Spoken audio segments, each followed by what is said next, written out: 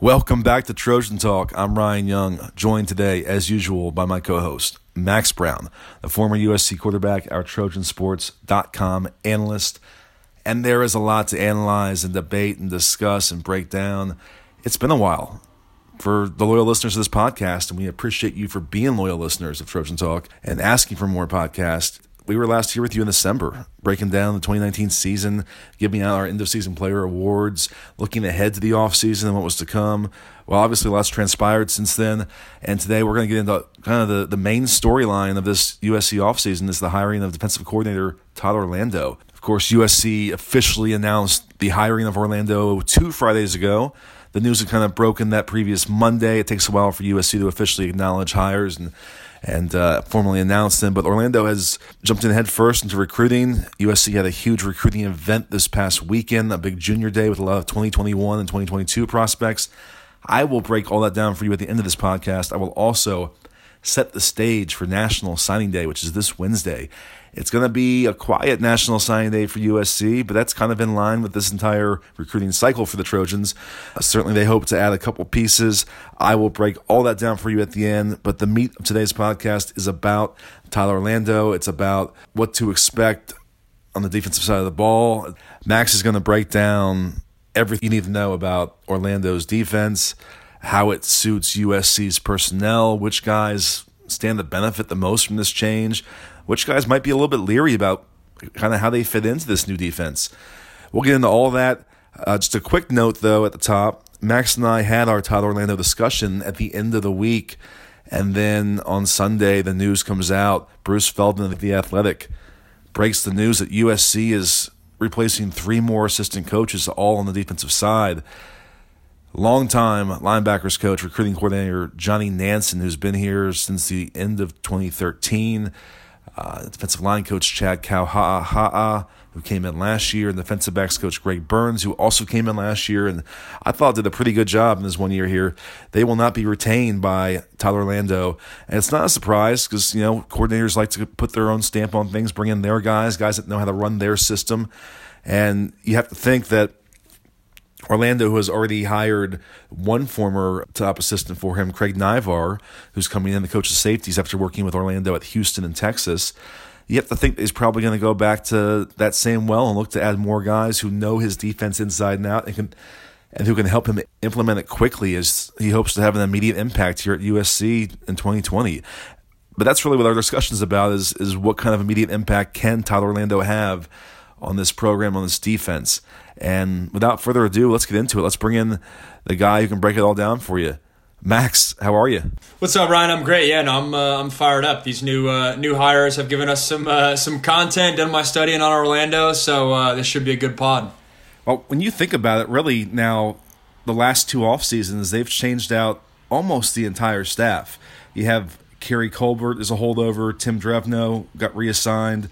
Everything else has really changed these last 2 off seasons, and there's not many more scapegoats to pin on if things go poorly next year. This is, there are no more scapegoats. Yeah, right. No, he has no one else left to potentially put the blame on, but hopefully it doesn't get to that point. I said last year was a make or break season for Clay Helton. So what do I know? But I'm going to say this year is definitely a make or break season, and he's got to hope that Todd Orlando can work his magic. And his track record shows that he's been really good right away at a few of his stops. He's come in and made immediate impacts. We'll get into all that. Kind of give me your initial reaction, though, to that hire. It took, my goodness, almost a month, more than 3 weeks before they filled that position after letting go of Clancy Pendergast. What was your reaction through the process and then when you saw the final result? Yeah, I think through the process, I had the same tone that you just kind of stated the question, and I was like, why is this taking so long? It felt like they should have maybe made a move kind of at least a couple weeks before, but then I kind of stepped back and said, well, in comparison to the OC search of last year, we still have a bunch of time, and the OC search of last year, obviously the Cliff Kingsbury happened, then Graham Harrell in, and ultimately it was a great hire and took a lot longer. So then I kind of was like, they're fine. Let them kind of sort out the candidates and see who the best guy is. And then once Orlando's name came out there, I like the hire. I think as an SC fan, oftentimes we want the splash hire because we feel like, hey, that should be us. We should be able to go out and get any defensive coordinator we want. That's not the state of USC football right now, but the fact that you're able to go get a guy that has done it. I mean, he has a track record of coordinating elite defenses. The counter to that statement is he also has a track record of falling off a little bit and at season 2 or 3 maybe not having the most success. And so I think it's a mixed bag there. I think you'd like to think that with SC's talent that could be a positive. I think also a lot of my opinions on this hire it doesn't have a lot to do with X's and O's. And what I mean by that is Orlando is a fiery guy. I think Sargent's a word that you hear about him in terms of kind of that mentality of tough and hard-nosed versus Clancy Pendergrass. That wasn't his mentality. Not that he was soft, but personality was not a strong suit, I would say, for Clancy. I don't think it was a negative, but I think it was just a wash. Versus Orlando, you better believe that first practice, that first meeting, he's going to have guys' attention. And I think I like the hire just in the mere fact that it's a different voice that's going to be yelling at these guys. It's human nature in any industry throughout this world. Anytime you have a new leadership in there and it's a different voice, we went from one personality, now we're going to the totally opposite. I think players will be receptive to that. And this, like you said, the track record of first season success, I could definitely see that under Todd Orlando, an experienced guy that you better believe he has a chip on his shoulder like a lot of these players do, where Todd Orlando, he was the big fish a few years back. He was the up-and-coming guy, and now he's kind of got knocked off a little bit. Well, a lot of these SC players and this SC program's in a similar vein, right? All the hype, all the potential and all that, well, we've got knocked down the past couple of years. So I think personality trait or mindset could be a strong pairing for a lot of these guys. Yeah, I mean, he comes out the day his hire's announced, and they posted a video with a little Q&A they did with him, USC did with him, and he comes out, and it's almost like he was talking to the fans. He says, practice is going to be physical. There's no way around it. You can't practice soft and play hard. I'm a true believer of that. And what has been the biggest criticism, fair or not, of the way Clay Helton has run this program, has run practices, is that they don't tackle enough in practice. It's not tough enough in practice, and it shows on Saturdays. I'll be curious. They're listening to the fans. I mean, that was a clear-cut evidence that this no tackling mentality of years past. It sounds like it's going to change, but we'll see come spring ball. I mean, that was my takeaway. It was we've heard the criticism. We're going to address it head on. This is our guy. This is what he says. I'll be curious to see how he and Clay mesh, if they have different philosophies about how to run practice. I mean, that's stuff we're going to learn more once spring ball starts, so we can't really get into that today, but that's definitely a question I have going forward. But like you, I like the hire, and I did a lot of stuff last week when this came out. I wrote a column, did an analysis piece, so people kind of know where I stand, but just to kind of rehash it, there was a lot of mixed reaction I saw on Twitter, on our Trojan Talk message board about it, and I don't quite understand that, because my counter is, what were you expecting to happen? Like, USC is not in a position to pry away an established top defensive coordinator who's in a comfortable job. It's just not going to happen. Everyone knows that Clay Helton is again on the hot seat in 2020, and his future beyond 2020 is again in doubt. You're not getting Brent Venables to jump from Clemson. That's an extreme hyperbole example, but just I don't know who the fans thought was in play here.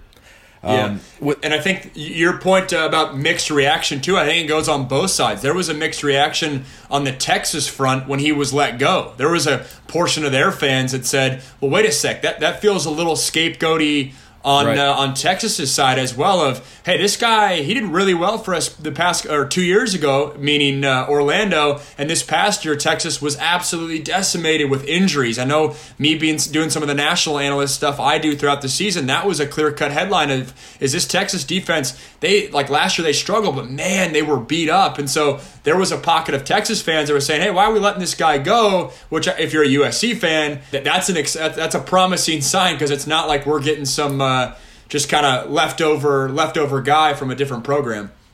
Exactly, and the fact that they changed out both coordinators there kind of lends you to believe that there's a lot going on in that program right now.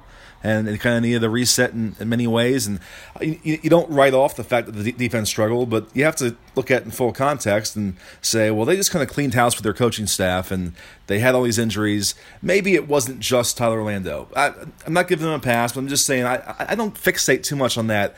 When this guy's been a coordinator at 5 different schools, has produced 4 defenses that have ranked in the top 13 nationally, UConn, Utah State, and Houston, he had defenses ranked that highly. And his first year at Texas, he had a dramatic turnaround. He gets there, they jump from 94th to 41st in total defense, and 89th to 29th in scoring defense. Yeah, things went down from there, but he's shown he can do it, and he's done it at numerous stops.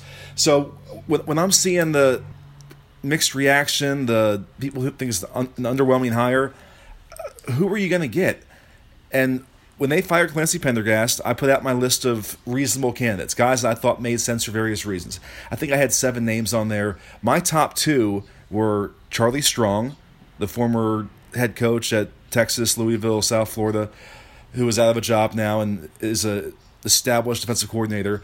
I had Tyler Orlando second on my list just because of that experience factor. He's been a coordinator at UConn, at Florida International, at Utah State, at Houston, at Texas. He's done it. He's had success. I'm not sure that there was a better option on the market for USC. And there was a lot of rumors about Joe Barry, the Rams linebackers coach, who's been a coordinator twice in the NFL. And according to the LA Times, he turned the job down. Well, my goodness, that's a blessing in disguise. That would have been an underwhelming hire to me. Joe Barry is a twice failed coordinator in the NFL with the Redskins in Detroit. I mean, tough circumstances, tough places. But what are you keying in on there with him and saying, okay, yeah, this is why this guy's going to make the difference here? He hadn't proven it in the NFL. He's been a position coach. That would have been a hire of convenience, an underwhelming hire, the kind of stuff that everyone would criticize Clay Helton for not having enough of a reach in the market. Well, no, he goes out and gets Tyler Orlando, a guy he's never worked with, a guy he has no connection with, and one of the most experienced guys available.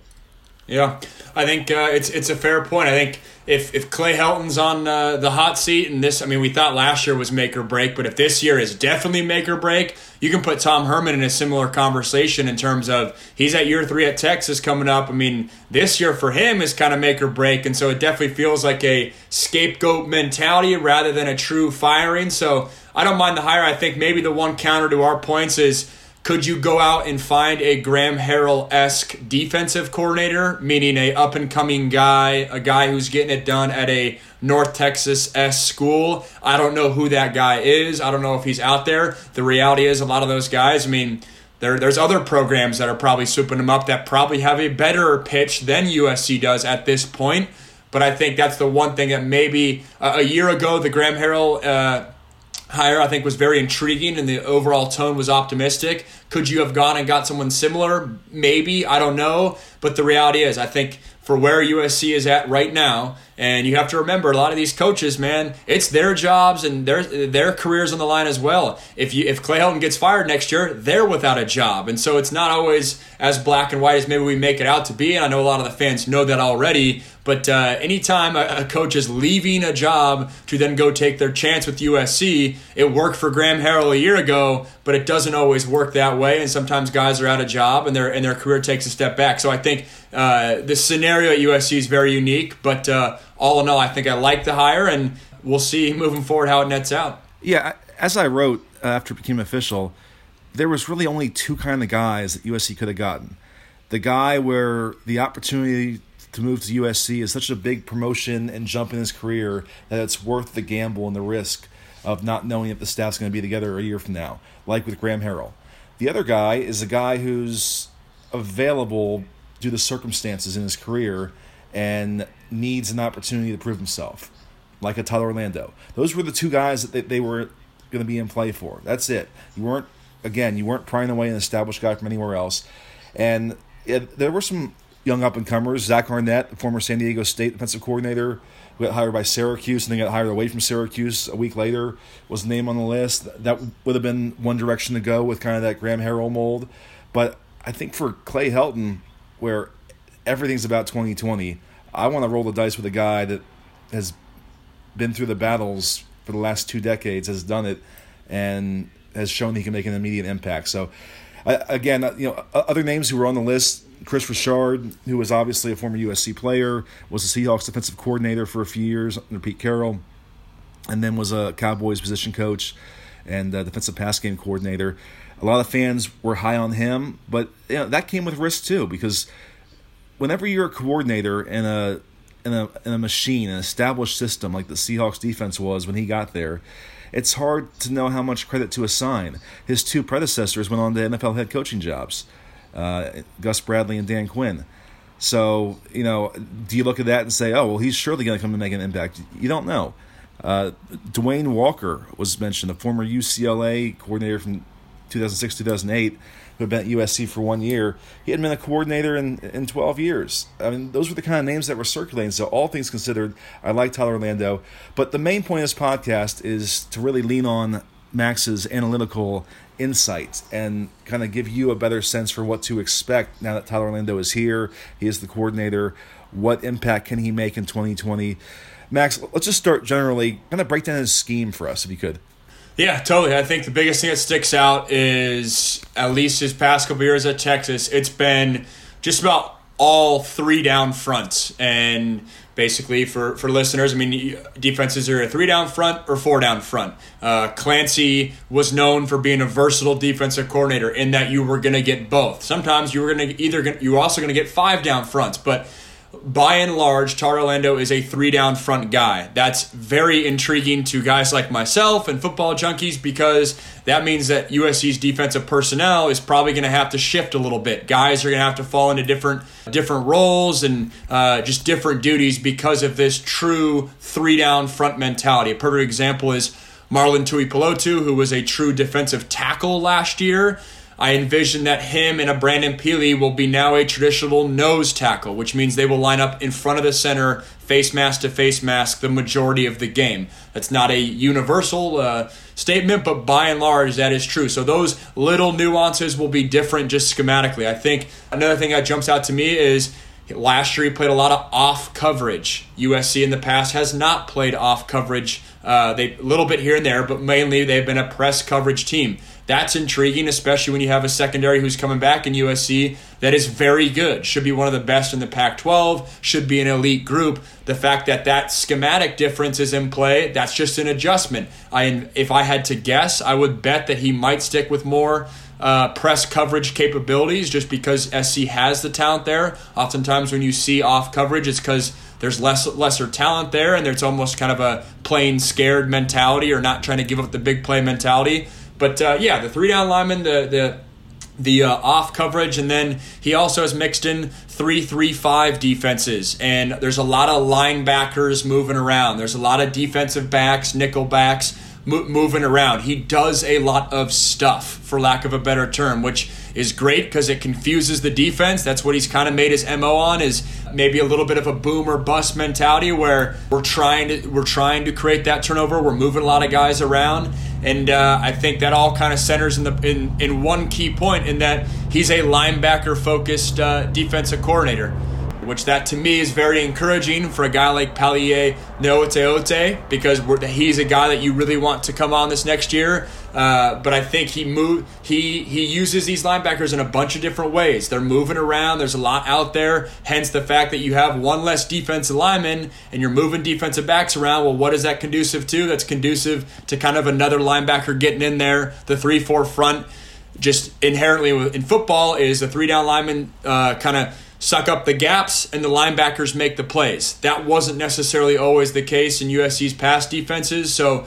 if you're a linebacker, I think I'd be encouraged in this USC defense. But I think a lot of it will be Todd Orlando getting to spring ball and saying, all right, here's the personnel I have, here's the scheme I have. All right, what's the right fit? And we can get into it, but I think Drake Jackson and where he fits is one of the most intriguing storylines for me in the spring ball in the offseason, because if he's the best defensive player at SC, or him and Talanoa, however you want to say that, 1A, 1B, Drake Jackson should never leave the field. But under this new front that Todd Orlando is going to bring, how does he fit in there? That to me is a fascinating storyline. Yeah, perfect segue. I wanted to go through each level of the defense and just kind of talk about how this changes things. And let's start with Drake Jackson. As you mentioned, it's an unanswered question. We're going to see what happens in the spring. But what's your gut feel? They know they have a major asset there. They have a guy who was one of the best true freshman defensive ends in the country, who led the team in sacks and tackles for loss. How do you fit him into this new scheme and still leverage what he does well? My gut reaction is that you see a lot of reports that he does the 3-3-5 defense, 3 D linemen, 3 linebackers, 5 DBs. I think he will stay away from that because here's why. I think he'll rely more on base 3-4 defensive principles, and oftentimes that 4 means you have an outside linebacker like on the line of scrimmage, oftentimes standing up. That's how I view Drake Jackson. At 275, some of you guys might be saying, Max, he's way too big to have that position. And especially after another offseason, if he's up to 285, that is a huge 3-4 outside linebacker at the college level. But the reason why I think that is I do not think him with his hand down in the 3-4 structure as a defensive end in 3-4, I don't think that's conducive to his athletic skill set, which is, as we saw this past year, making plays on the edge. A 3-4 defensive end doesn't make plays off the edge. They stiffen up gaps, they take on 2 blocks, and they let linebackers make plays behind them. That, to me, is not conducive to Drake Jackson's skill set, so I envision it'll be a lot of standing up, it'll be a lot of him into the boundary, and it'll be a lot more kind of 3-4 principles with that 4 being the outside linebacker on the edge. That's how I see him. And I also think that kind of goes on the flip side of when you look at a Connor Murphy, you look at a Nick Figueroa, you look at a Caleb Trembe, you look at a J. Tufele, they, to me, are prototypical 3-4 defensive ends. So unlike what I just said about Drake Jackson, these guys, all 4 of those names I just listed, they're maybe not as athletic as you want a true 4-3 defensive end to be, where they're making plays on the outside, but they're still big enough to kind of withstand interior defensive line pressure. For that reason, I think all 4 of those guys will be good 3-4 defensive ends, and it'll free up Drake Jackson to make more plays on the edge. Okay. Well, you mentioned the guy that I was curious about, J. Tufele. Obviously, he was an interior lineman for them these past couple of years and did really well getting behind the line of scrimmage and making impact plays in the backfield. How much has his role changed if he's going to be in that 3-4 end role, and do you think his skill set translates to putting up the same kind of stats he's been putting up the last few years? Yeah, it's a good question. I think the first part of your question, so if Jay was this past year was oftentimes kind of a 4-3 defensive tackle. If Marlon was the one technique, which means he's the shade, he's kind of right on the center of guard, and Jay was more on the guard tackle. To me, I think he's going to have a similar role in the fact that he's going to have to take on double teams and whatnot. But this time, obviously, instead of having a defensive tackle next to him that's in a similar position, now he'll just be in an end position. I think stats-wise, so I guess check that. His role, his mindset, I think it stays relatively the same. I think he's conducive because he's athletic enough to be a defensive end type guy, but he's stout enough to be a defensive tackle. That's the perfect blend for a 3-4 defensive end. So I like that. What I don't like if I'm J. Tufele is this defense is not conducive to putting up the same stats. Why? Because at that 3-4 defensive end, you're having to take on double teams. A guard and a tackle are both hitting you before they go to the linebacker. That's not conducive to putting up big stats. That's why in this Orlando defense, it's linebacker friendly because a guy like J. Tufele takes on blocks, and then a guy like EA makes the tackle. So stats-wise, I do not think it'll be as strong for Jay, but that doesn't mean, production-wise, it doesn't mean it has to drop. Just because he's not getting the tackle doesn't mean he's not producing. But obviously, stats and tackles and TFLs are what these guys want. I would not be surprised if it takes a slight step back just because of the scheme this year. Yeah, well, building off that, he's obviously a guy who we were watching to see if he would come back or leave early for the NFL. He was eligible as a third-year sophomore this past year. He came back. Do you think that he can still find a way to boost his draft stock, even if he's changing his role as we've just discussed, and won't have maybe the numbers to show progress from last year? How can he still help his draft stock? Yeah, without a doubt. I think it's exactly what you just said. If he excels and does his job in this new scheme, if I'm a GM, I'm saying, all right, sweet. I saw his freshman and sophomore year, he was a true defensive tackle, and then his junior year, senior year goes goes to more of a defensive end, a 3-4 defensive end, then I'm saying, sweet. It doesn't matter who my defensive coordinator is. I can find a spot for Jay Tufele. So I think stats-wise, even if it isn't as sexy this year, not saying it wouldn't be. I mean, shoot, he's a beast. Maybe he still puts up numbers. But I know historically with these type of defenses, usually defensive end is where the stats maybe take a step back. So we'll see. But I think just reacting to a new scheme and excelling in his role could definitely help him a year from now when he's prepping for the draft. Good stuff. So let's move it on to the linebackers. And I think maybe the initial reaction when people digested the hire and looked at what Todd Orlando does, maybe their biggest concern was, does USC have the linebackers to do what he wants to do? Obviously, it was kind of an underwhelming position group last year. I know we had many John Houston discussions. He was a steady senior. But, EA did not take the leap forward you wanted. Kanai Malga had some nice flash moments, but maybe wasn't the most consistent player out there. They have Jordan Yosefa coming back after missing the whole year with injury. We barely saw Raylan Goforth last year. So they have some bodies in there, but do you think they have the players that fit what Todd wants to do from the linebacker position?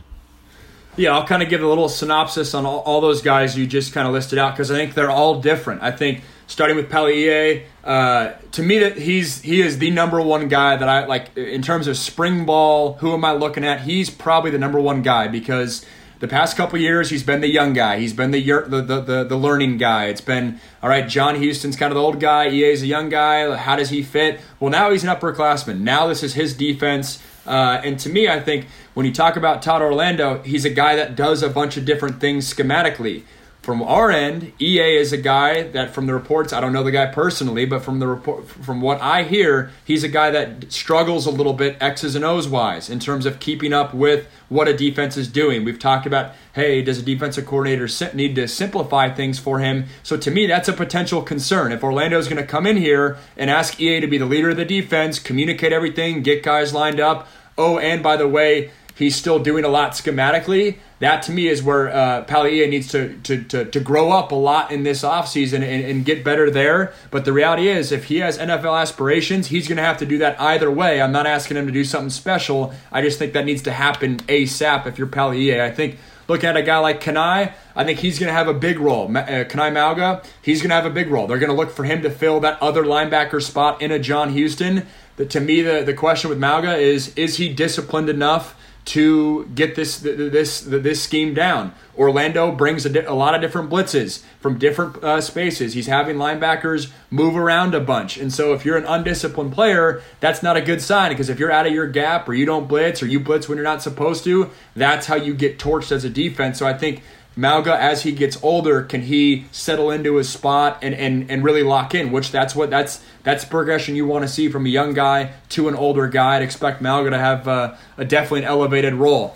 One of the most intriguing guys to me is a Jordan Iosefa. Why? Because he has done that stand-up defensive end spot. He has done the traditional middle linebacker spot. It's guys like him and guys like a Hunter Echols, these tweener guys, where if you're Todd Orlando, those are the guys that, if I'm a defensive coordinator, I'm finding ways that these guys can make an impact. Because if you are going to move around a lot, you are going to have guys standing up and blitzing and pretending they're going to blitz and drop into coverage. Those athletic Hunter Echols and Iosefa type guys, those guys could really find their niche.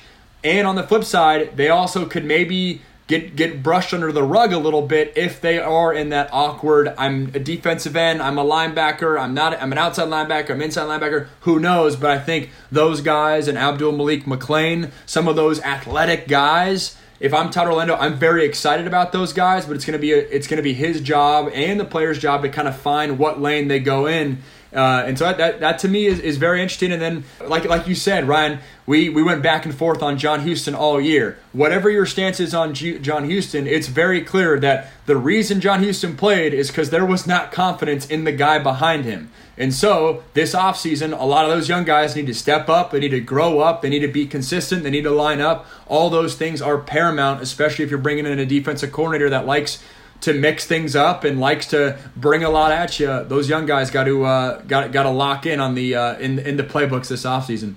Yeah, well, you kind of touched on my next question. Was those guys who were the outside linebackers last year, the edge rushing outside linebackers like a Hunter Echols, you mentioned Abdul Malik McClain. There's still a place in Orlando's scheme for them to kind of function in the way they have in the past? My answer to that is yes, just because I know those guys are good football players. But right now, it's a definite kind of we'll see. I think in spring ball, it would not surprise me at all if you saw one type of defense one week, and then in week 2, we see a different defense, and then in week 3, we see a different schematic defense, and they're just testing things. Because I think it's going to be Orlando's job to say, how do I want to do this? Do I want to do... do I want to, like we talked about with a Drake Jackson, where is the best fit for him? All these athletic guys, some might stand up, some might rush the passer. Is it an element where we're just putting all those guys out there and offensive linemen are having a nightmare trying to line up with who's a linebacker and who's a defensive end?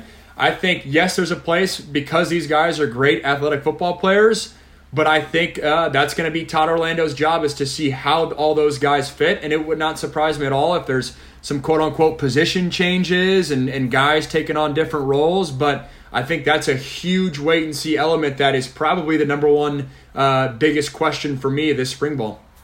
Before we move off this group, let's just go back to EA one last time, because he just is, in my eyes, one of the most pivotal players for the year ahead. From your perspective, what would be an ideal usage and execution by EA next year? Kind of, if he's going to have a great season, what's it look like, and what role is he playing, and what is his impact on the game week to week? To me, right now, he is your middle linebacker. I'm not huge on him being an outside linebacker in this scheme, only because I've seen from the from the hour long of tape I've watched, Orlando, he's bringing guys from different angles. He's asking a will linebacker to blitz and a defensive end to drop, and vice versa. And I think when you ask Pallier, from his track record, when you ask him to account for a lot in terms of blitzing, coverage, all that stuff, faking things, then backing out, that's where maybe he gets in trouble. I would try to get him in a role where, Pallier, you're our middle linebacker. You're lining up relatively in the same spot every time. And I know when people hear me say that, middle linebacker, that's going to be the leader and all that stuff. Well, bring it on. Pallier, he was the number one linebacker recruit. He should want that pressure. I like him being at the middle linebacker and having his role be, hey, let's run around, let's fly around, let's make tackles, let's funnel everything in the run game to you type of deal. I love that role for him. I think he can take it on, and I think more so the Will linebacker and the Sam linebacker, that's to me where you can get really creative with a Hunter Echols, with a Greg Johnson, with does a Talanoa Hufanga drop down there in certain spots. Interesting. To me, I like keeping EA at one spot. He's tunnel vision. This is what he does. He's rocking number 1. He's a single-digit middle linebacker for USC. Let's make him the middle linebacker and have him grow into that role this offseason. Okay, so that brings us to the secondary, the defensive backs. And if there is a statistical blotch on Todd Orlando's record, it's that his defenses have given up a lot of passing yards pretty much every year. All 3 of his Texas defenses ranked in the hundreds in pass defense. This last year they were 127th, giving up 292.5 passing yards per game. Obviously, you mentioned at the top, they were decimated by injuries, particularly in the secondary. So that's a factor, but it's still been a common thread with his defenses. Even when he had some really good units at Houston, they were ranking low in pass defense. It's just a byproduct of a system, I guess. Is there any way around that, or should we just expect that USC is going to give up a lot of yards through the air this year?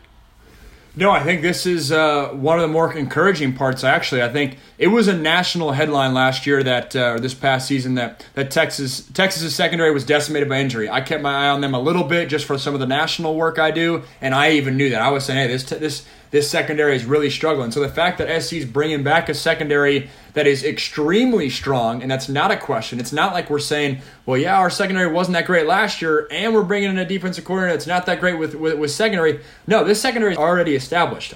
Yes, you want these guys to get better and develop and all that stuff, but the fact that this is a strong suit, I think it's conducive to Todd Orlando saying, all right, now I don't have to worry about my secondary. Let me just call my defense. So I love it. I just think the interesting part to me is when you talk about okay, if in large part as a defensive coordinator, it's your job to get the best 11 players on the field. Well, last year, I mean, if the 4 best secondary players are OG, Isaiah Palomau, Talanoa, ITS, I guess I said 4 and I meant 5, but Chris Steele's in there as well. You have 5 players, and then you talk about this 3-3-5 scheme and what you can do, and you can do a bunch of different things. I know they're probably going to try to find packages where all 5 guys are in there, or do you just keep rotating corners? That to me is interesting, but I think it's super encouraging that the secondary is as long as they stay healthy, it's really not a position that we need to worry about because we've seen that these guys can ball out. I totally agree with that. The personnel is there; they should only get better this year. Obviously, Greg Johnson's another guy we need to mention in that mix of returning guys. But I put a chart together of Todd's defenses the last 10 years, and he never had a defense rank in the top 50 in pass defense. And even when his Utah State defense in 2013 was 12th overall in yards allowed, they were 52nd in pass defense. It just seems to be the one vulnerability of his scheme. Is there a reason for that? You see, just because he's aggressive up front and he sells out against the run? Is that just kind of a byproduct of that? Yeah, I mean, first I need to watch more film to really get a take on that. I think 2 things stick out to me right away when you say that. I know this past year, and I said it in my open, they played a lot of off coverage, which I think that was conducive to kind of or indicative, I guess you could say, of he did not have faith in his secondary, I guess is the simple way to put it. Sure. So you're giving up some easy yards. And then the second part, I think, is when you are blitzing and you are dialing up pressures and you are kind of boomer bust, I guess you could say, the reality is sometimes you'll get to the quarterback and you'll create turnovers and it'll be all great and everything's awesome because you're creating havoc. That's great, but on the flip side, when you are blitzing, you have less guys in coverage. You have vacated zones at times, and so if you're playing a functional quarterback, they can pick you apart if you don't get home. And I think at times that's what we've seen. That's really what we've seen with Orlando's career throughout it all. It's, hey, he's been elite at times, and then there's also been times where it hasn't been a strong suit, and I think that's a byproduct of maybe his mentality of we're going to mix things up, we're going to create havoc, and at times if you catch us with our hands in our pants, whatever the term is, we could be in trouble, and hopefully it's the first case rather than the second. Yeah, I mean, on the flip side, he has traditionally had defenses very stout against the run. He has had defenses ranked very highly nationally in sacks. His defenses do force turnovers. So there has to be a trade-off somewhere. You can't, if you're going to emphasize one area, there's a cause and effect in another area. So you take it as a total package. Let's get into some of the guys specifically. You've hinted at Talanoa Hufanga a couple times. Obviously one of USC's top returning players. How do you think his role changes, if any, in this scheme? I envision him being... He was already inside the box, which it means kind of close to the line of scrimmage for those that don't know. But he was in the box a lot last year. I envision him being in the box a lot more this year. I think it'll be even more. And I say that just because when you do this scheme where you have a bunch of guys standing up and you have sort of three linebackers, you kind of got 5 defensive backs. There's a lot of potential to move a lot of guys around. Well, that's what Talanoa does. I envision he's going to be up closer to the line of scrimmage. I envision they're going to probably put him to the field a lot of the time to try to allow him to cover some ground and make some plays. I think this is where, when you go get a Todd Orlando, and we talked about it with Drake Jackson, how's he going to handle his skill set? That to me is the most intriguing guy. But then the second guy is Talanoa, because when Talanoa can do so much, how do you play him out? I just think at the end of the day, he's so valuable around the ball and around the line of scrimmage. You'd be crazy not to put him there, and I would not be surprised that as I kind of look at my depth chart right now, like if Greg Johnson was your nickel last year, are there elements where Talanoa plays a little bit of nickel this year, especially with this young secondary kind of coming up, and you can have guys just play coverage and Talanoa around the ball? I think that dynamic of Greg Johnson, Talanoa playing around the ball, playing in the box, moving things around, blitzing, and then in coverage, that to me feels like a great marriage there between a Todd Orlando defense and a Talanoa Hufanga skill set. Okay, so let's tie this all together, and we've probably covered these answers, but we'll just sum it up. in your eyes, who is the biggest beneficiary of this hire on this USC defense? And who's the guy who's probably most concerned right now about, hey, how's this going to look and what's my role? I will say biggest beneficiary. I think I'll go. I think you can take it a bunch of different ways. I'll just kind of speak what I'm saying. I think if you're Palier Noteote, I think you're sitting at home right now. I think it's pretty fair to say that he probably hasn't been super pumped on how his first 2 years went in terms of the hype he came into school with and kind of where he's at now. So the fact that you're getting a defensive coordinator that from our end, it feels like they're going to give EA every chance to really kind of take over this defense, especially with John Houston out. The fact that happens, you're getting a defensive coordinator in Orlando that's a linebacker-focused guy. That, to me, is very conducive. And then I know these names aren't the most popular USC football names right now, but the Connor Murphy, the Nick Figueroa, the Caleb Tremblay, we obviously know who Jay Tufele is. While the stats might not show it, I really think the 3-4 scheme is conducive to those guys because they're not necessarily as athletic as true 4-3 defensive ends, but they're big enough to play 3-4 defensive ends. And I think and I said they're not as athletic, but they're still athletic, that kind of thing.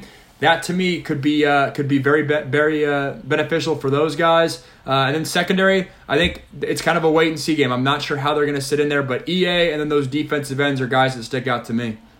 And the guy who's most concerned right now to you? Guy who's most concerned, I think it gets to those edge guys, Hunter Echols and Abdul Malik McClain. Exactly.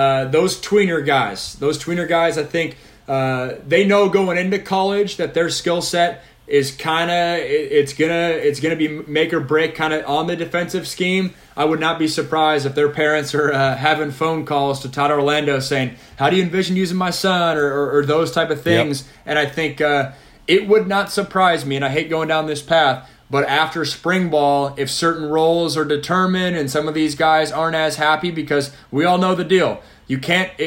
It's going to be hard to play all of those guys. Sure, you could do it, but a lot of those tweener guys, there's usually only room for kind of one of those guys to truly take on a role, which that's kind of a wait-and-see game for me. Yeah, I think it's only natural to assume that there's going to be maybe some movement after spring practice as people get a better sense for where they fit into things.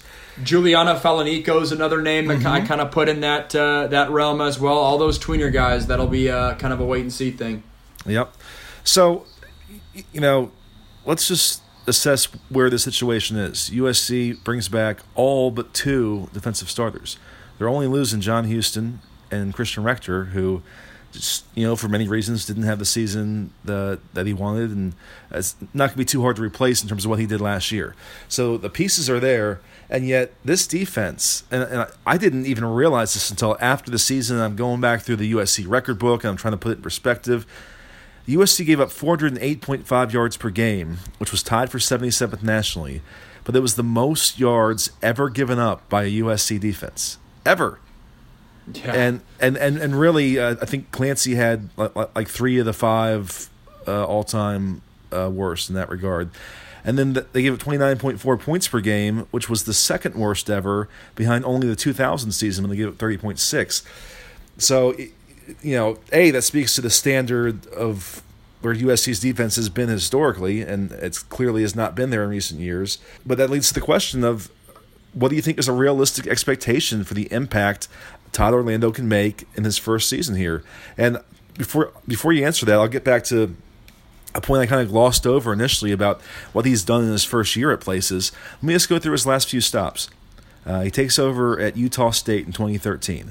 They already had a good defense, but he kept it that way. They ranked 12th in yards per game and 7th in scoring defense his first year, 17.1 points per game. He's there 2 years. He goes to Houston. It was actually his second season, which was really good. They were 53rd nationally his first season. Then they're 13th his second season. So a really quick improvement from year 1 to year 2 there. Then, as I mentioned before, you go to Texas, where they just jumped immensely from 94th in total defense to 41st his first year, from 89th in scoring to 29th. So that's that's the evidence we cite when we say that he's had a history of making an immediate impact in places. Given that, what do you think is realistic, considering the personnel USC has back and the way they played last year, to expect from Tyler Orlando in his first season? Yeah, I think it's realistic to not lower the expectations at all. I think his impact could mean a championship, whatever that means. And if that means a Pac-12 championship, does that mean a Rose Bowl? Does that mean college football playoff? I'm not there to say college football playoff, but I'm there to say Pac-12, sure. And I think it comes for two very basic reasons. One, SC's offense is going to be one of the best in the country this year. So you don't necessarily need a defensive coordinator to be absolutely groundbreaking. You just need a guy that can get the job done. That's one reason. And then I think the second reason is kind of what I said in the open is these players got so used to Clancy over the years, right? And Clancy's a very unemotional guy. He is not a rah-rah guy. He's not a guy that's going to really move the needle either way when it comes to personality. Well, now all these guys are going to sit in their chair come spring ball, and they're going to have a different, more general-like approach in Todd Orlando, and that alone is going to perk guys up in their seat a little bit. It's going to spark a fire in a lot of these guys where they're competing again for positions. It's going to just be a different guy that's getting on you, and I think that alone is going to be healthy for this SC defense. And I hate to kind of dumb it down, but I feel like anytime you make a change, no matter who comes in, the fact that it's a fresh perspective I think is healthy. I think that's what this defense needed.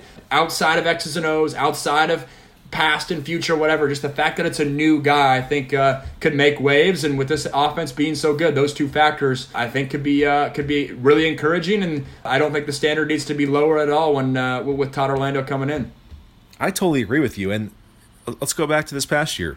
What was the biggest difference between 5-7 and 8-5? Ultimately, it was the offensive improvement in year one under Graham Harrell.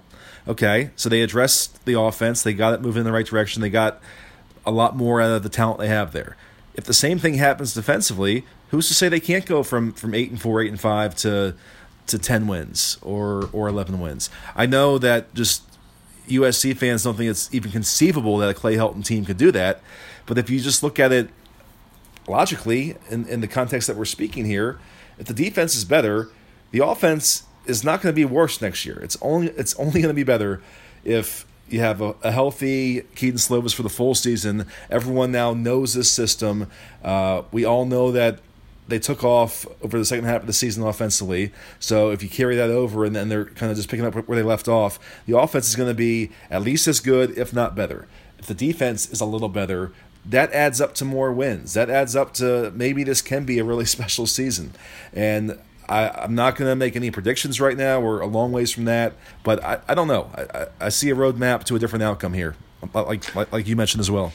Yeah, and I think I'm not sure what our timing's like, but your offensive comment, I think a lot of that will depend on the offensive line. Obviously, Austin Jackson going away. How does the offensive line kind of progress? I thought Jackson was going to come back, and that would be very conducive to this offensive line taking a huge step forward in 2020. Do they take a step back? Do they just kind of maintain? I think that's another interesting storyline when you talk about spring ball. But you're right. I think those historic USC defensive numbers you pulled up, I think all of us need to kind of take with a grain of salt, because when you are having a Graham Harrell offense on the other side, it does put more pressure on your defense. They're facing more plays. It's kind of the new era of football, so those numbers will be slightly inflated. Not saying it's the total reason, but I think that the reality is, you're Todd Orlando. If you just keep teams in the 20s, SC should win just about most games. For a lot of these defenses around the country, you're asking your defensive coordinator to keep teams in the teens. That's a lot harder to do. Luckily enough for Todd Orlando, that's not necessarily going to be the ask. He's not going to be asked to come in here and be Superman. He's just going to ask to come in here and do a solid job and not see some of the busts and maybe some of the missed tackles that we saw in the past. Let's just be locked in and do our assignment. Yeah, you mentioned the offensive line. I want to do a segment on that. But to close the book on Todd Orlando, one last point I want to make is the recruiting impact. And, there were reports as he was let go at Texas that he wasn't recruiting as much or up to the level they wanted to. He didn't produce the results they wanted to in that regard. That may be. They would know better than me. I wasn't following Texas recruiting that closely. What I do know, though, is he is at least a more active recruiter than Clancy Pendergast ever was or ever will be. And that matters. And I posted this on the board a few times, so for our Trojan Talk followers, this is going to be repetitive, but I cite a personal anecdote. When I went out to see Justin Flo, the 5-star linebacker, at Upland High School last spring, there was 4 college coaches there. There was a linebackers coach from Florida, there was a position coach from another school, and then there was Todd Orlando, the defensive coordinator from Texas, had flown up during the spring to personally be there as the face of their recruitment for Justin Flo. I can tell you that Clancy Pendergast wasn't flying to Texas or to anywhere else to visit a recruit. He was very not part of the process until the very end, when he would get brought along on some final in-home visits or make some final calls or text. So, and that was a major obstacle for them the last couple of years. As their recruiting started to turn downward, it became a major problem having a non-active recruiter in a major role in staff. And that's not the only reason, but that's one reason why they never really had much traction for a guy like Flo or for some other top guys. So I'm not saying that Todd Orlando is going to overhaul their recruiting overnight, but I like the upside of a guy that we know to at least be active and engaged in that process. We'll see how it translates and manifests. Okay, one last point on the staff, and then we're going to close with the offensive line. And I'll make another recruiting comment here. USC has been very active in the state of Texas this last year, and that should only increase further, because think about this now. This is their staff. Graham Harrell, Texas Tech quarterback, spent almost his whole life in Texas, coached in Texas, etc.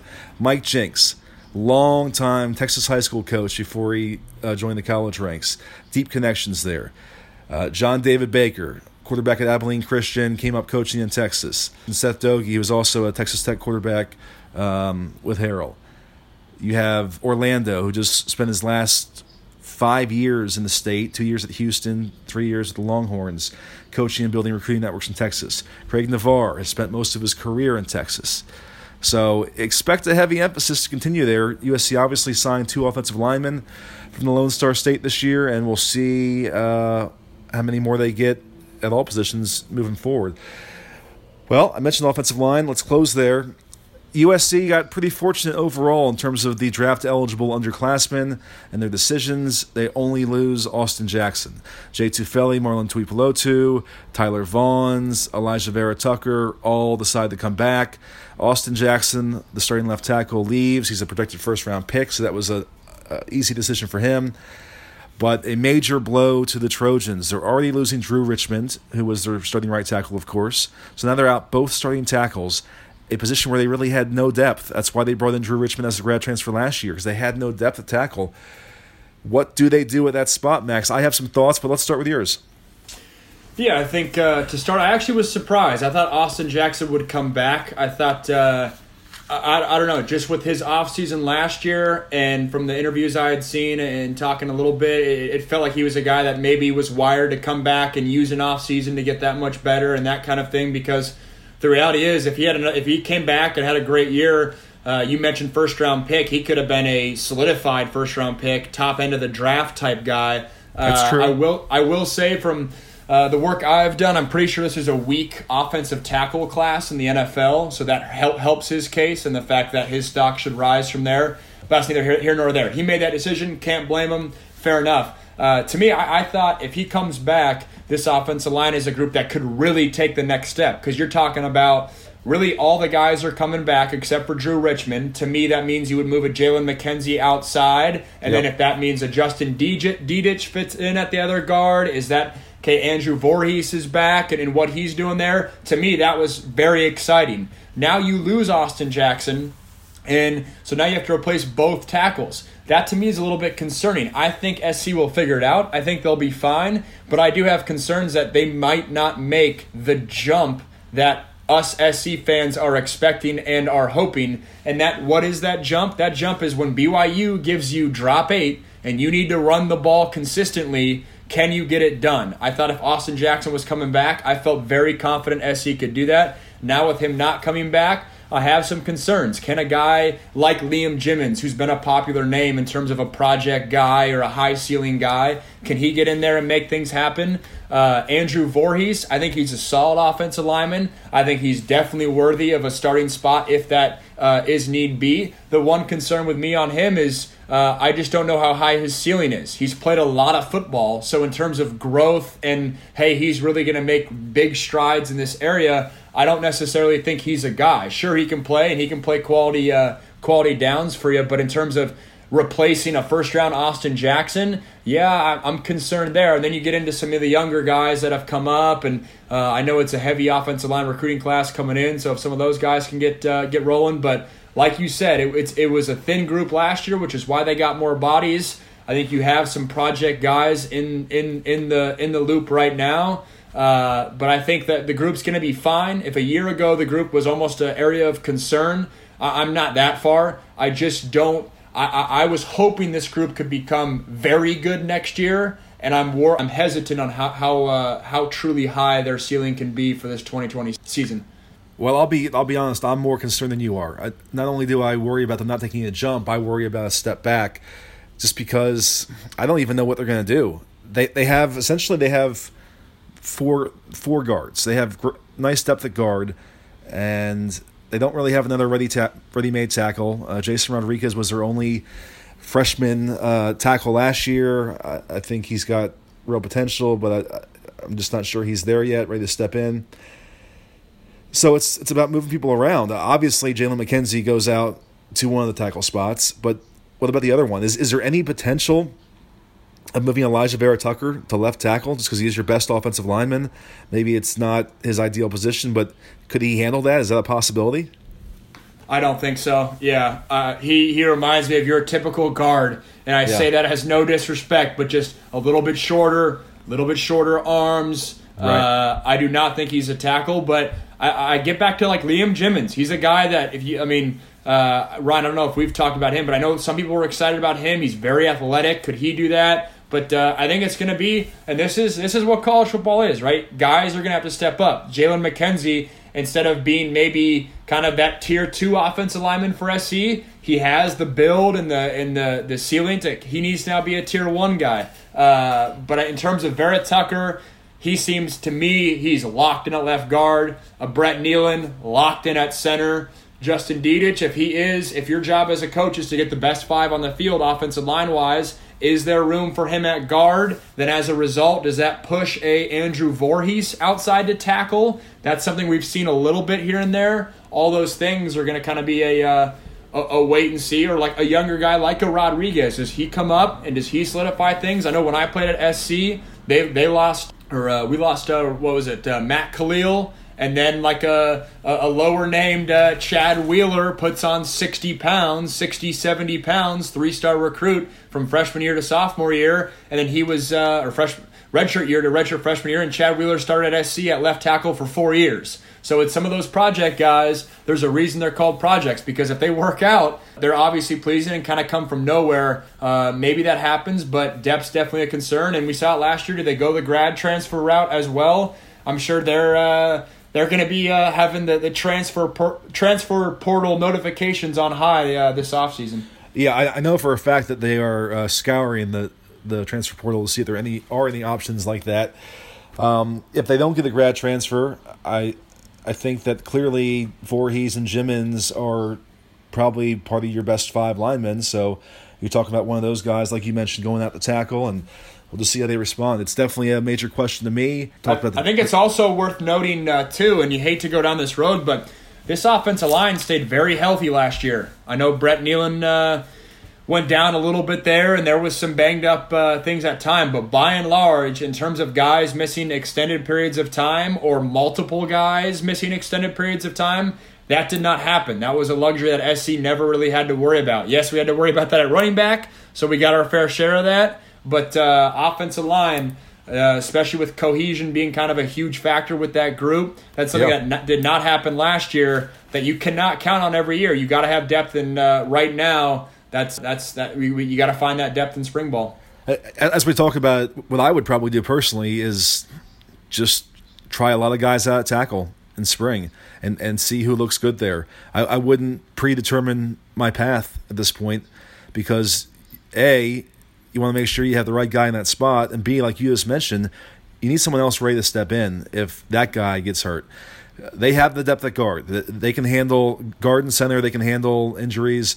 They can't handle injuries at tackle to whoever ends up being those two guys. I think you got to get as much work as possible for various people in that spot. And among the incoming guys coming in, obviously they signed 6 offensive linemen. The top guy of that bunch is 4-star Jonah Monheim. I know that the USC staff is incredibly high on him, that they even thought that in their eyes he's a 5-star caliber guy. That's what I was told.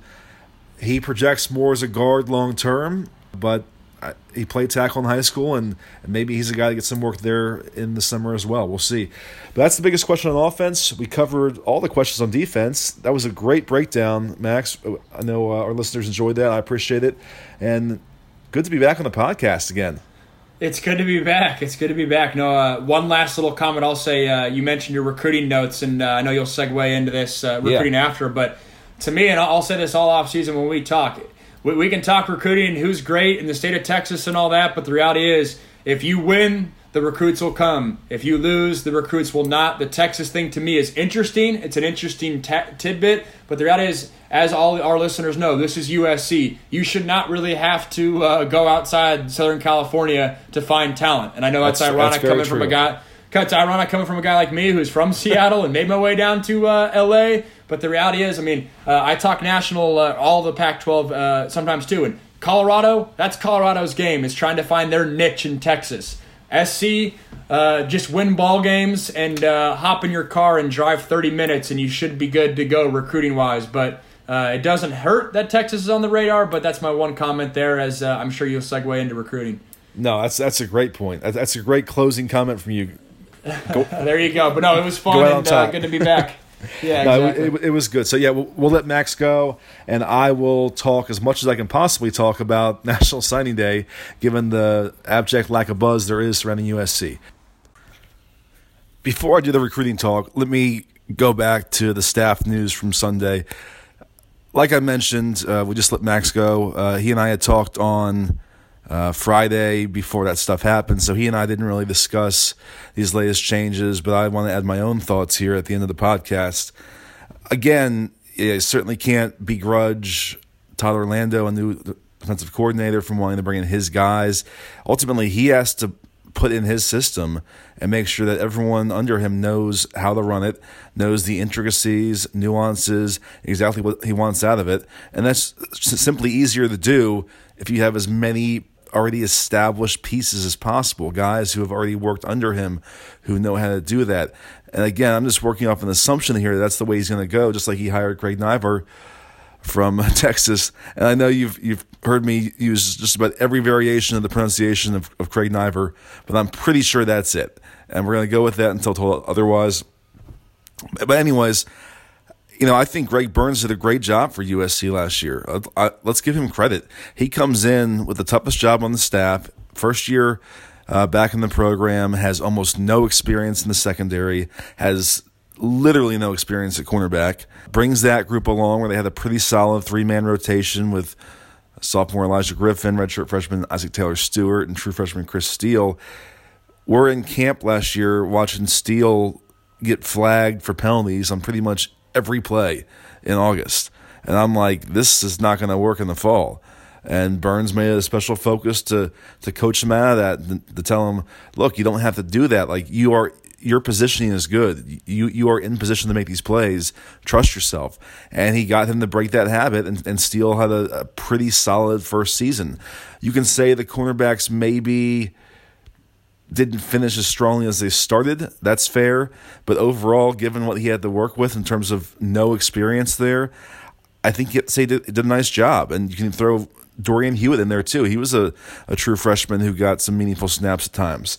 Then you go to safety, where they had the battle injury to Talanoa Hufanga, and you could say that Isaiah Pola-Mao might have been the most improved player through the course of the season.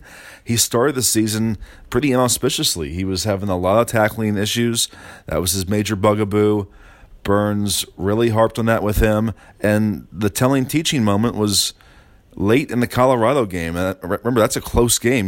USC's fighting for a tight win there, and he pulls Polamalu out for 2 series late in that game, puts Britton Allen in because he didn't think that Polamalu was getting the message, and he was making the same mistakes they had harped on before, and he pulled him to the sideline, not to punish him, but to teach him, and stood there with him and said, you have got to emphasize this, you've got to do this. It was regarding his tackling.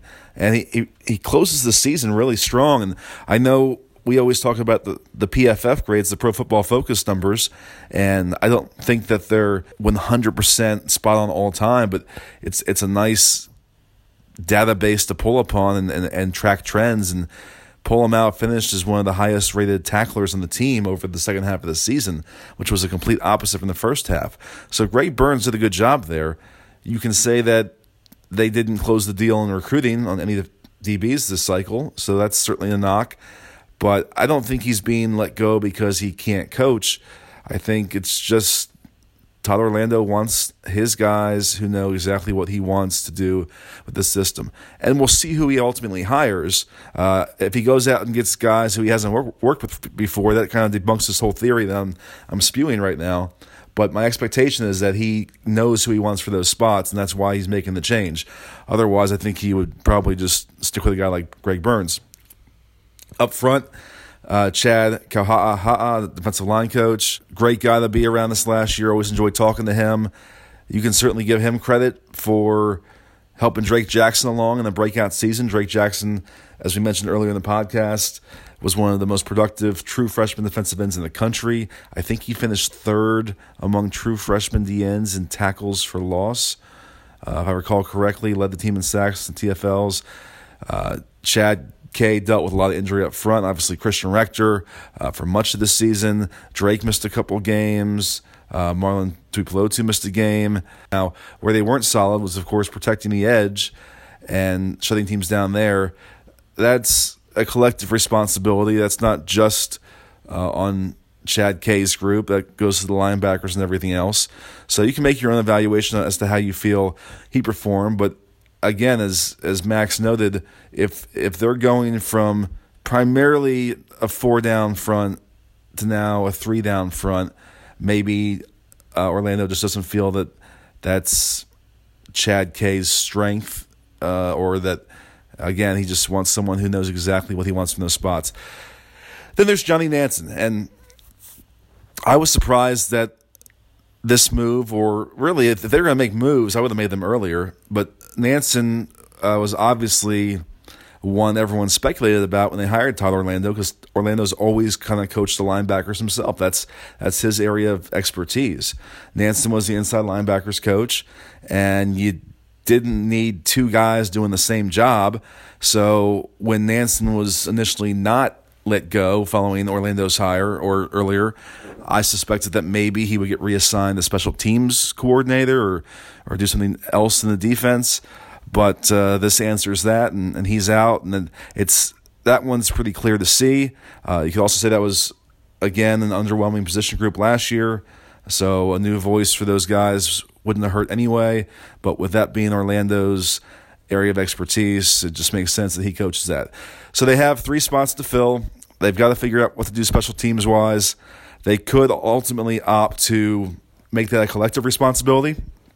When I was covering Coastal Carolina earlier in my career, they were at the FCS level still. They were an FCS playoff team every year, had some great duels with North Dakota State. I mean, a really successful program. That was their philosophy towards special teams. They had every coach on the staff had an area of special teams that they were responsible for. So one guy was punt return, one guy was punt coverage, et cetera, et cetera. And that's one way to do it where you're not tying up one of your 10 coaching spots for just special teams, as USC did with John Baxter.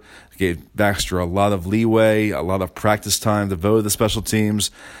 Listen, I'm not saying that you minimize special teams. It's clearly important, and the fact that they struggled in that area was a problem. That's why Baxter's gone. So you don't treat it as an afterthought, but there are different ways to achieve the result there. And maybe they have a special teams guru in mind that they want to hire. Maybe they don't. And if they don't, you can allocate those 3 spots differently. And maybe you bring in somebody who is a really good recruiter that you can now hide on staff. I don't mean that's too strong. I don't want to say hide as in they can't coach, but you can take more of a gamble on somebody who's not an experienced college coach, but maybe would be a major impact on the recruiting trail, and you can give him a position with lesser responsibility, but he fits under that 10 coach limit. I'm just spitballing here. These are ideas. Ultimately, I think that Todd Orlando probably knows exactly who he wants to bring in. That's why it probably took him 9 days from when he was officially hired to when these moves were made. He was probably sorting through his candidates, looking at who was available, who he could get, and kind of had this all planned. So we'll see how long it takes for them to fill those spots. I would guess it's probably not going to be long, but that is to be determined. Okay, recruiting. It was a big recruiting weekend for USC, a big junior day, their, as they call it, their Trojan-made elite day. I don't know how many kids were there. I was on campus all day. There was 3 busfuls of prospects and their parents. Basically, they weren't doing any on-field work. This was just a time to get to know the coaches, to make relationships, to have fun. They were playing cornhole and other games with the coaches. Athletic director Mike Bone was playing cornhole with the guys and interacting with the families. It was almost like a picnic sort of vibe, if you will. They went over to the Coliseum, took a bunch of photos there, the traditional photo shoot. And it lasted a long time. It lasted from 10 a.m. until 2:30, even longer for some guys. And again, the point was just get in front of some of the top class of 2021, 2022 prospects. They doled out a handful of new offers to guys. They kind of reinforced their emphasis on guys they've already been recruiting. And if you go on Trojansports.com, I have a thorough breakdown. I kind of break down all the notable names who were there, all the new offers. I talked to a few of those guys who were offered. We also got reaction from other guys who were there about what was the vibe of things, what was your takeaway, what were their first impressions of Todd Orlando. And I got to say, I was most interested to hear that. I was most interested to hear, okay, this is the first time for many of these prospects to meet Orlando, who's going to kind of be key in their recruitment moving forward. How did that go? And the feedback was unanimously positive. And you can say, well, what else are they going to say? They're not going to talk to a reporter and say bad things. But you can also tell when you're just getting lip service and when you're getting actual genuine comments. I talked to Ethan Calvert, who's a 4-star linebacker in the 2021 class from Oaks Christian. He was not there Saturday, but he actually had come Friday on his own visit. And he was just raving about Orlando. And I said, well, how much does that change, the defensive coordinator, impact your thoughts on USC? And he goes, well, I always liked them, but I like them more now that he's here. And that was kind of consistent with the comments I got from a lot of guys. I just really thought he made a strong impression. He's obviously a very high-energy guy. He's an intense guy. They like that. That played well. Craig Niver also made a very strong impression. I talked to Devin Kirkwood, a 3-star defensive back in the 21 class, and he said, I just loved his down-to-earth approach and just the way he goes about things. So overall, it was a very positive, successful weekend. Now, what's successful mean? They didn't get any commitments out of it, but I think that the staff felt they made some real headway with some guys, that they got a chance to really get to know some guys better for the first time, and it was a good foundation event before we enter a recruiting dead period in February. So they utilized that weekend. Now, why were they doing a junior day the weekend before National Signing Day? Well, because there was no one else to bring in this 2020 class. USC kind of is where it is. They have the 12 signees in the early signing period, and I've been told all along they have 3 to 4 more spots to use. Now, I don't know how that works out because on our scholarship distribution chart, I only show 2 more spots. There's things that we're not privy to. It could be a guy who was put on scholarship, moving back to walk-on status. It could be more expected attrition, departures, transfer portal. You don't know. And you have to think that after spring ball, like I said earlier in the podcast, that somebody is going to be unhappy with their role in this new defense and might be hitting that transfer portal exit. But 3 to 4 spots is kind of what they're working with. I don't know if they're going to get there on Wednesday. What we do know, and this news will probably come out as I'm posting this podcast, so this is going to be immediately dated in terms of 3-star tight end Jack Yeary, but I didn't want to hold up the podcast any longer. I wanted to get it posted. Jack Yeary is announcing his decision on Monday. It's between USC and Washington. Yeary obviously was committed to the Trojans in since last spring through November. He decommitted. He didn't really feel good about the way they were using the tight ends, understandably. USC didn't really throw to that position much at all again this year. But because his dad, Ron, is a Trojans legend, and following his footsteps was always a big deal to Jack, USC remained in the picture and vice versa. He took his official visit 2 weekends ago. He hasn't really said a peep since, but there was certainly strong expectation that things might circle back to USC. We'll, of course, have all that coverage on the site. Like I said, by the time you hear this podcast, he will have already announced what he's doing, and we'll have the news on TrojanSports.com. But he was the one name to watch this week. And then there's the running backs. USC has made a very, very aggressive approach for 4-star running back Michael Drennan II from Dublin, Ohio. They badly need a running back in this class. They only brought in one last year. They're going to lose Stephen Carr and Vi Malepeai after next season. And at that point, they're going to have 2 more scholarship backs on the roster.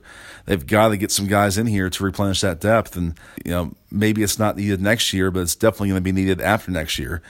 And so, this whole process has been frustrating on that front as they really prioritized Bijan Robinson, one of the top running backs in the country.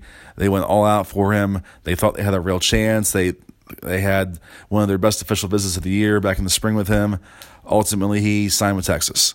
They thought they had Ty Jordan locked up, a 3-star all-purpose back from Mesquite, Texas. In fact, Ty Jordan essentially told me in the spring that USC was his top school. Things changed.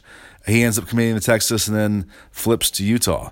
And that's just kind of the way it's gone this cycle with the top running backs. They haven't really had much traction. They did have traction with Drennan. Everyone's waiting to see what happens.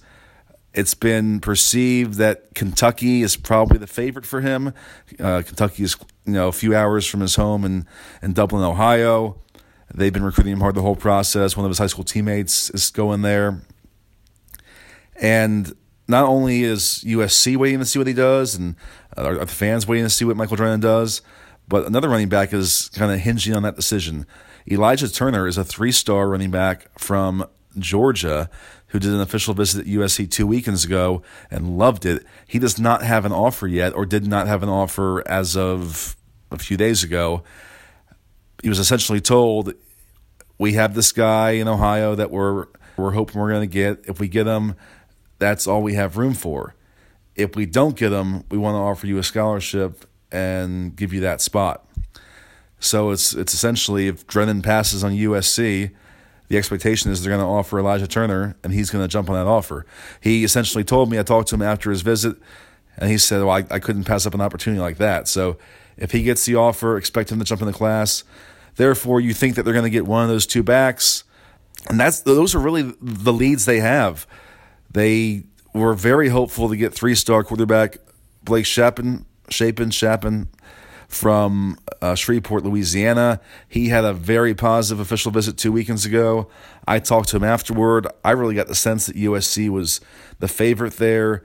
He went on and on about how much he loved the program and loved the offense. And he said, I'm going to take this last visit to Baylor. We'll just kind of see how it goes, but I love USC. Well, he goes to Baylor last weekend and commits on Sunday night to their new staff. New head coach Dave Aranda, new offensive coordinator there. So they made a really late surge in his recruitment, as did USC. I mean, USC didn't really start going after him until late December. So both those schools tried late. Baylor comes out ahead unless anything changes between now and Wednesday. That's tough because USC really wanted the quarterback in this class. They don't need one for this season, obviously. You have Keaton Slovis back. He's getting early Heisman buzz. You have JT Daniels is going to be back from his knee injury. You have Matt Fink around for one more year. But when you're talking about overall depth and future and worrying about if a guy transfers out and where your numbers are, they really, really wanted the quarterback this cycle. Obviously, they had 5-star stud Bryce Young committed for a long time until he flipped to Alabama in the fall. They never really recovered from that. They kind of made a late push for some other guys and then just didn't get anywhere. And then they thought they had Chapin in the fold. So that was a disappointment to see him go to Baylor on Sunday for the USC staff. There's really no one else that they've had any buzz or contact with quarterback-wise in this class. So essentially I think what they're going to do is add 1, 2, whatever many guys Wednesday and then have some spots left over for grad transfers, which isn't the worst thing. They need help on the offensive line, as we noted. That may be an area where they can go get a grad transfer to plug some of those holes, or maybe some of these other positions. You probably would not land a grad transfer quarterback because a grad transfer is going to want to play right away, and there's absolutely no opportunity for that. So I think you're just going to have to hope that you get through the year healthy, and you have 4-star Jake Garcia committed in the 2021 class. They're still recruiting 4-star Miller Moss in the 2021 class. I think they're open to bringing in 2 quarterbacks if they can convince both of them to stay in the fold or come on board. I just don't think they're going to be able to answer that need in this cycle. And, we don't have to belabor the reality that this is a down recruiting class. USC is going to finish with its lowest recruiting ranking ever. That's obviously partly a function of it being a small class, but more so a function of them just not connecting with the top guys in this class. And coming off a 5-7 season in 2018, Clay Helton's continued hot seat status, all that worked against them. The key now is what they do in this 2021 class, and that's why you could already see the focus shifting over this weekend. While other schools are probably still bringing in 2020 visitors this past weekend, USC was turning its attention ahead to 2021 and beyond. And if they can do well in this next cycle, you can overcome this 2020 class. There will be some guys who emerge from this class that will be very helpful, guys that will probably outplay the recruiting rankings. You don't know who they're going to be. Right now you can't predict that, but history shows that there's going to be some 3-star guys that really outplay their ranking. And it's a small class. It's 1 year. If they bounce back strong in 21, this will not be a game changer for the program, this quiet 2020 cycle. But that's the big if. They have to bounce back in 2021. As I mentioned in the podcast, you hope that Tyler Orlando can have an impact on the defensive recruiting. You hope that they can build some momentum. And you hope that they get off to a good start next fall and try and quell some of these questions and keep some of the top local talent on board. As for Wednesday, National Signing Day, just keep your expectations modest, and we'll see what happens. As always, thank you for listening to the Trojan Talk podcast. We will be doing more regular podcasts as we now get through the offseason and close to spring practice, and we'll have a lot more to talk about. As always, thank you for supporting TrojanSports.com, this podcast, myself, Max Brown. We appreciate it.